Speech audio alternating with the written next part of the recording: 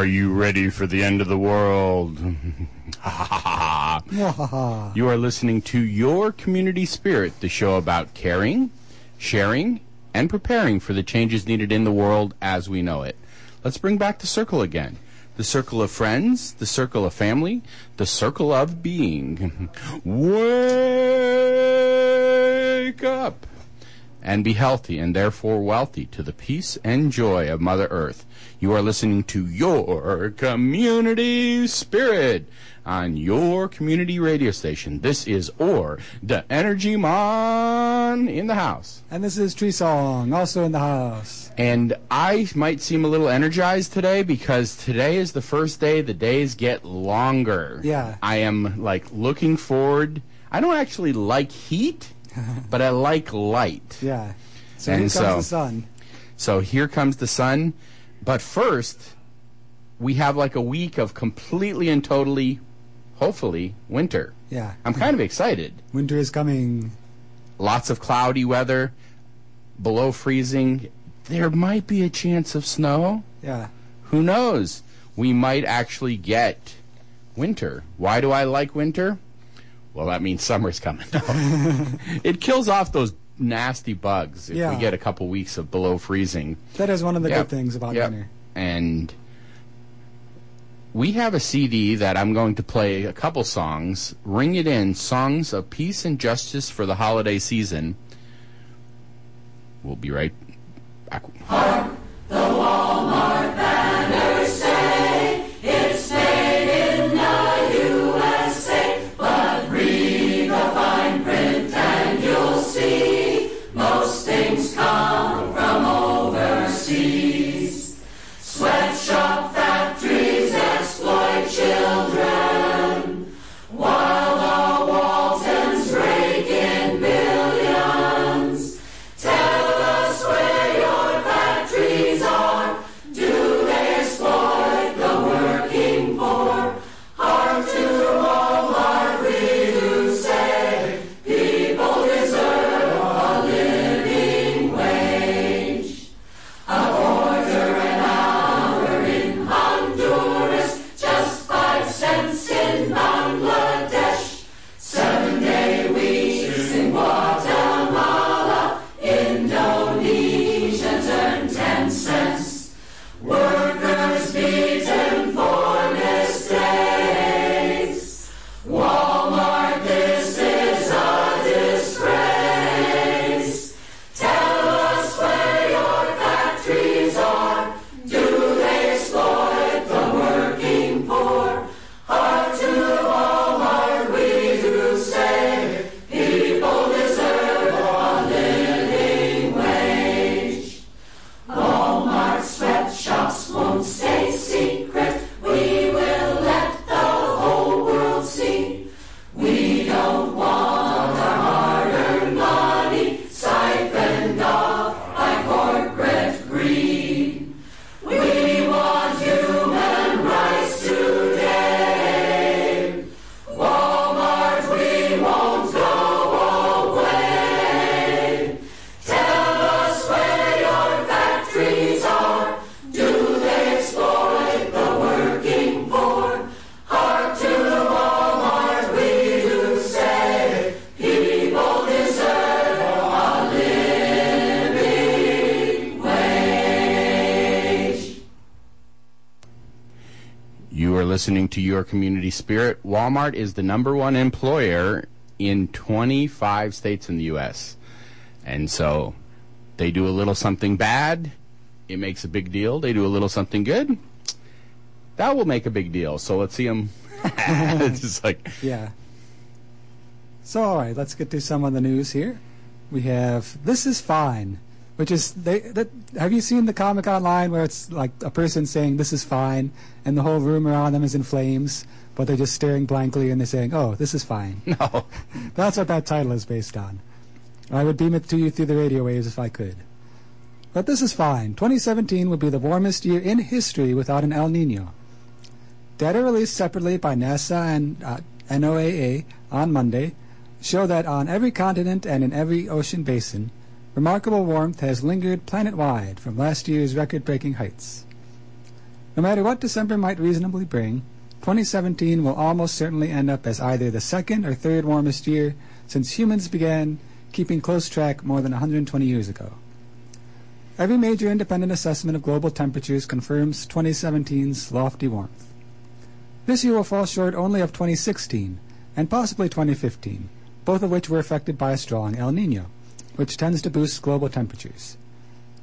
The United States is on track for its third warmest year on record, with 8 southern states from Arizona to Virginia. Maybe that's why I'm celebrating the fact that maybe it'll get a little cold. Yeah, it does seem weird. I always have these mixed feelings in fall and winter where it's such a beautiful day outside and I celebrate the beautiful day, but then I stop and think, wait a minute, this isn't the right weather for this season. It's the middle of December and it's in the upper 50s. What's happening? Well, this is what's happening. So only a tiny section of eastern Washington state is on pace to record cooler than average year. So there's some climate denier somewhere in eastern Washington who's saying, oh, it's been a cold year, there's no global warming. But all the rest of the world is experiencing the trend. Last month's formation of a La Niña in the Pacific Ocean will likely lead to slightly cooler global temperatures in 2018. Regardless, next year is still likely to rank among the top 10 warmest years on record. And that's one of the things that's so stark about this, if you think about math and know about math, is like we keep having the top 10 years being closer and closer to the present day. It's a sign of just how much we're warming. Well, I mean, the main thing is that they're just consistently hot. I mean, if they had one hot year way back when, it was just a little blip in the middle of a bunch of regular years. Now it's consistently getting hot in here. So, oil. How about butter? Wait a second. France's ban on oil drilling could keep 5 billion barrels in the ground? For a country that already imports 99% of its oil, France's decision to end all new oil development and phase out existing projects by the year 2040, wait, that's not too far away, may not seem all that meaningful. The Guardian called it a largely symbolic gesture. But actually, as geoscientist Eric Clementi noted, France is committing to keeping a massive oil reserve. They're being greedy. They're just keeping it all to themselves. Keeping it all to themselves. It's just like what is it? Being conservative. It's like you save it for later, right? Yeah, they're conserving. The Paris Basin, a region in northern France, may contain nearly as much underground petroleum as the huge Bakken Formation in North Dakota. Extracting that oil and gas would require extensive fracking. Clementi calculates that France could extract 100 years' worth of oil for the country by fully exploring the Paris Basin, which could contain, according to the top estimate, 5 billion barrels of oil. At current oil prices, around $58 a barrel, that's worth about $290 billion. Now instead, France decided to say au revoir to oil and gas altogether. Earlier this year, the country also announced it would ban internal combustion engines. I almost said agents, just like the secret agents bringing in the internal combustion engines by 2040. With decisions like this, France is positioning itself on the right side of history, and it's sending a message to the world that's floundering on climate change. A more just and prosperous future is possible and doesn't require the dirty fuels of the past. Yes, exactly. And I'm glad we found this article about it, because the Guardian article does make it sound like it's pretty much a symbolic thing, which, they get almost all of their oil from imports, so it seems symbolic. But when you do the math and you realize, wow, that's 5 billion barrels of oil that they could have taken out, and we know now they're not going to do it, then that is huge when you think of it that way. Well, it's symbolic in the fact that, they have no plans to do it. That we know of. But this will make it that much harder if someone comes along and says, hey, let's get that oil. Right. They're going to have to repeal these laws, and hopefully that will not happen. So what does the title mean? Oil, how about butter? I don't know. Maybe they're talking about ghee, clarified butter from France. I don't know. I have no idea. It's a good question. I guess maybe the French are producing butter instead of oil. So here's some other news. Electric trucks begin reporting for duty. quietly and without all the fumes. But apparently a little bit of fanfare since there are articles about it. From Vancouver to New York, from Paris to Tokyo, that delivery truck outside your home, the rumbling motor, the belching fumes, may soon become much quieter and cleaner. Electric trucks are driving out of factories and into service, and multiple vehicle companies are gearing up to make them. The result could be a significant reduction in greenhouse gas emissions, especially if the deliveries turn out to be cheaper than old-fashioned diesel engines. In the United States, more than 6% of greenhouse gas emissions emitted in 2015 were from medium and heavy-duty trucking. Transportation, including trucking, was responsible for 14% of emissions globally in 2010. So it's kind of a big deal, even if you're just switching over these medium and heavy-duty trucking. If you switch a lot of them or all of them, that's a huge impact on emissions. Because trucks need so much hauling power, they have eluded electrification until recently. A battery that could pull significant weight would itself be too heavy and too expensive. But now improvements in battery technology are paying off, bringing down both size and costs. Already buoying passenger car sales, the trend is now boosting the EV truck market, says Lisa Jerem, a principal research analyst for Navigation Research. Electric technology for big, heavy vehicles has also gotten a boost from smog-savvy city governments' investments in electric buses. According to a recent report by Jerem, the number of hybrid electric and electric trucks is set to grow almost 25% annually, from 1% of the market in 2017 to 7% in 2027, a jump from about 40,000 electric trucks worldwide this year to 371,000. That's a pretty huge jump. In recent weeks, announcements of pending leases by a United Parcel Service and advance orders for a newly introduced model from Tesla have signaled that big players are stepping into the market. So lots of trucks going out there that are electric. And also in other countries too. China's BYD already has electric trucks on the road. Daimler's Mitsubishi Fuso is expected to be rolling out soon.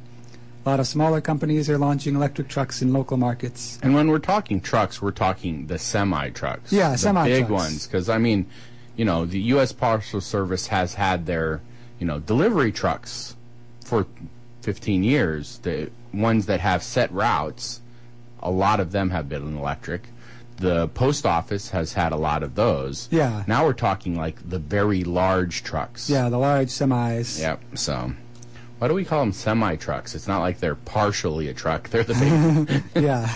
Well, I guess they are partially a truck if it's just the front, right? Yeah, I think that's the semi. That's the semi. And then the trailer, and together they're a truck. Yeah. It's like it's like Voltron. All the pieces come together, and you've got this powerful device. Siemens Gamesa starts building hot rock plant for long-duration grid storage. What's a hot rock plant? Sounds exciting. Stick around. Siemens Gamesa, the wind turbine manufacturer, began building a 30 megawatt-hour precursor to a gigawatt-scale thermal energy storage system this month. The Future Energy System, first announced last year, is expected to come online in early 2019. It will use industry-standard heaters and fans, powered when there is a surplus of power coming into the grid, to heat 1,000 tons of rock up to the temperature of, wait for it, 600 degrees Celsius. When needed, I wondered where they store that. Yeah, that's pretty hot. You're not going to hold those rocks in your hand, hopefully. You're like, how come our local mountain is starting to glow red? Yeah. When needed, the heat will be used to drive a 1.5 megawatt Teams turbine feeding electricity back to the grid. I mean, this is a big issue for the grid, is storage. Yeah. Because, power plants, period, whether it's coal or any engine, they can't throttle them back. They're pretty much like full bore or they shut them off. Yeah. There's a few of them that cost a really lot of money that they can throttle them back maybe to 80%. But the majority of power plants, they're all full on or full off. And so if the energy is not being used, they will burn up all the wires. Yeah. If, so it takes a lot of complex math and engineering to keep the whole thing running. Correct, yeah. The plant, being built on a site owned by aluminum smelting giant Trimont in the Atlanweirder Container Terminal quarter of Hamburg. It's going to be in the city. Yeah. A 600 Celsius rock in the city of Hamburg, Germany. Yeah. Well, hopefully they did the math right on their insulation. It's just like, someone's going to have to make a movie right now about this, that, someone... The disaster movie. Just like... Yeah. No, I'm just... Yeah. Well, these things are exciting. I'm always a sucker for these kinds of projects because it takes sort of a basic physics idea of let's heat something up when we have the energy and then take the heat back when we need it. And that's an idea that anybody can have, but then actually doing it takes a lot of engineering expertise. Well, the ones I have seen, what they do is during the day they take solar power, the heat, sun makes heat and light. Yeah. And so it takes the heat and focuses that on a tower of salt. Yeah. And salt stores the energy, and then they take that energy, during the off-peak hours, and they produce, with the heat. Because most power plants produce heat. You'd think they'd come up with a more efficient way of making electricity. Yeah. But the majority of them, they produce heat with burning coal, nuclear, solar, geothermal, and they take that heat and they produce steam, and the steam turns a turbine to make electricity. Yeah. So this way they're using the electricity to heat the rocks, and then the rocks will later create steam just like those other plants. Right, whenever there's excess electricity. And in Germany, they've hit quite a few times recently where they have excess electricity produced by wind. Yeah. That's when they pay you to buy the electricity. Yeah, so they're expected to store enough thermal energy in this plant in Hamburg, northern Germany, to deliver electricity for up to 24 hours. Now, the round-trip efficiency in the system will be around 25%, potentially rising to 50% if the technology is scaled up to triple-digit megawatt levels. Some people will think 25%? That's not very efficient. A car is, someone told me, less than 10% of the actual energy goes to move the car forward. So Yeah. we have things in our society regularly that we use that aren't very efficient. Yeah. And it's a lot more efficient than if you held a lighter under a rock and tried to do it yourself. So it sounds like they're, this is a smaller test project, and then if this goes well, they will build a huge one. Smaller in 30 megawatts. Only 30 megawatts. As far as the grid goes, but as far as my house goes, Yeah. I wouldn't mind having a giant heated rock, but I was just like, I don't know, we've got coal mine settlement here, and we've got, what is it called, earthquakes? I don't know if I want to have a giant heated rock under my house. Yeah. But someone around here can do it. All right, so let's see what we have. In other news here. I completely breathed the sign of relief for this. Yeah. Up until Friday, they had no incentives for renewable energy. Well, they had $49 billion for fossil fuels. Yeah, fossil fuels gets a lot out of this. This and they tax had bill. taken all the renewable energy. Go for it. Yeah. The tax bill preserves critical tax credits for wind, solar, and electric vehicles. So it may do a lot of other horrible things to our entire society, but it's preserving some critical tax credits. The booming renewable energy industry breathed a weary sigh of relief as Congress voted this week on a sweeping tax bill that ended up preserving critical tax credits for wind energy, solar power, and electric vehicles, though the industry still has concerns about other provisions. Yeah, a lot of other provisions in the bill, not just the ones affecting solar. As lawmakers worked over the past week to resolve issues between the House and Senate versions of the bill, the clean energy industry kept a keen eye out for the details of the legislation, including provisions from the original House bill that would have weakened or eliminated the tax credits for renewables. Honestly, I wish we didn't have any incentives, but that means for anything. Create a truly free market economy.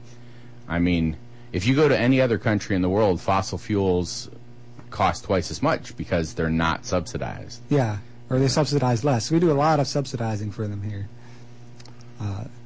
They are sending a message that they won't back attempts to kneecap the ongoing growth in renewables, despite pressure from the oil and gas industry to scale back incentives for clean energy. Now, of course, the oil and gas industry don't want any of that fair competition you were talking about. They want a bunch of incentives for oil and gas and nothing for solar, so that solar is kneecapped. But that's not the way it's working out at the moment. The credits have stoked growth in wind and solar, which for the first time this year provided 10% of the country's electricity, while jobs in clean energy are among the fastest growing in the country. Didn't we recently report that renewable energy jobs are more than both the coal and the fossil fuel industries combined? Yeah. And so they were trying to eliminate the incentives for the biggest and fastest growing job market. Yeah, and the growth rates for those industries are still huge. Like that's part of why the oil and gas industries are fighting for these things in Congress, is because they know if it's just left to market forces at this point, oil and gas is going to gradually go down and renewables are going to go on the rise. And they don't want that. So even as the bill maintains the status quo for clean energy, however, it hands a major victory to the oil and gas industries thanks to an unrelated provision to allow drilling in part of the Arctic National Wildlife Refuge, a long-time goal of many Republicans and pushed by Senator Lisa Murkowski from Alaska. So it's still unclear if anyone's actually going to do the drilling there, because it hasn't been drilled so far because of the technical and economic difficulties of it. But the fact that it's open now puts it at risk. And we're already struggling to reduce emissions, so here we are opening up a new source of emissions. Doesn't seem to make any sense. Well, someone thinks it might make some dollars. It So, might make them some dollars. People are willing to compromise their integrity in the world for money. Yeah. The bill maintains the production and investment tax credits for wind and solar, phasing them out according to a timeline agreed to by Congress in 2015. So basically, the 30% tax credit existing will go down to, every 2 years will go down 4%. Okay, yeah. Yeah. And so, they're like, we've jump-started the solar industry long enough. Let's just, phase it out. Let's just phase it out and walk away, but still keep the fossil fuel subsidies. Yeah, wait a second. How come? They're established industry. Yeah. Yeah, why don't they do a sunset on all of the fossil fuels subsidies, too? That's a good question. So the industry does still have serious concerns about a provision that threatens key funding source for renewables, but overall the industry is expressing relief. And the House did pass the tax bill this week, and the Senate's passed it as well. The House passed the tax bill. No Democrats supporting the bill at all. Yeah. And the Senate passed it strictly along party lines. It was just 51 to 48. Yeah. So. And the 12 Republicans who opposed it in the House, I'm sure it had to do with some of those other non-solar related awful provisions we were talking about. Well, it seems like the new way of doing any bill now is you produce a bill that has almost nothing in it and then see who raises the biggest stink. Yeah, or who gives you the biggest donations. Or, that's a stink, right? It's like whoever causes the biggest fuss, and then you put their stuff in the bill, and hey, we've reformed. Yeah. That's how you get something like the tax bill that has all these crazy provisions added to it that aren't even directly related to taxes, but they slip it in there because they can. And because somebody paid them money to or complained to them enough. All right. Yesterday was the darkest day. From now on, we're thinking light and improvement and moving forward. The light is returning. It's just like solstice and festus is upon us. This is the time when people traditionally celebrated making it, halfway through winter, and they're like, hey, we got enough food to make it through the rest of the winter. Let's celebrate. Let's celebrate. We've got food. The sun is eventually going to return. Good times. And Festivus, a holiday for the rest of us, is coming up tomorrow. Oh, this one didn't make it on there. I think today is Human Light Day, the day for humanism. We should add that to the calendar next year. So we also have National Chocolate Day coming up on Sunday the 24th. National Eggnog Day. I bet those are both related to Christmas Day coming up on Monday the 25th. And coming up is Boxing Day, which is similarly to how Christmas used to be, which is about expression of appreciation and thanks, the holiday goes back to the Middle Ages, and it is the time when people would take presents and give them to the less fortunate. And so that is celebrated the day after Christmas in the rest of the world. Is it always just the day after Christmas? I think so. You know? I'm not sure.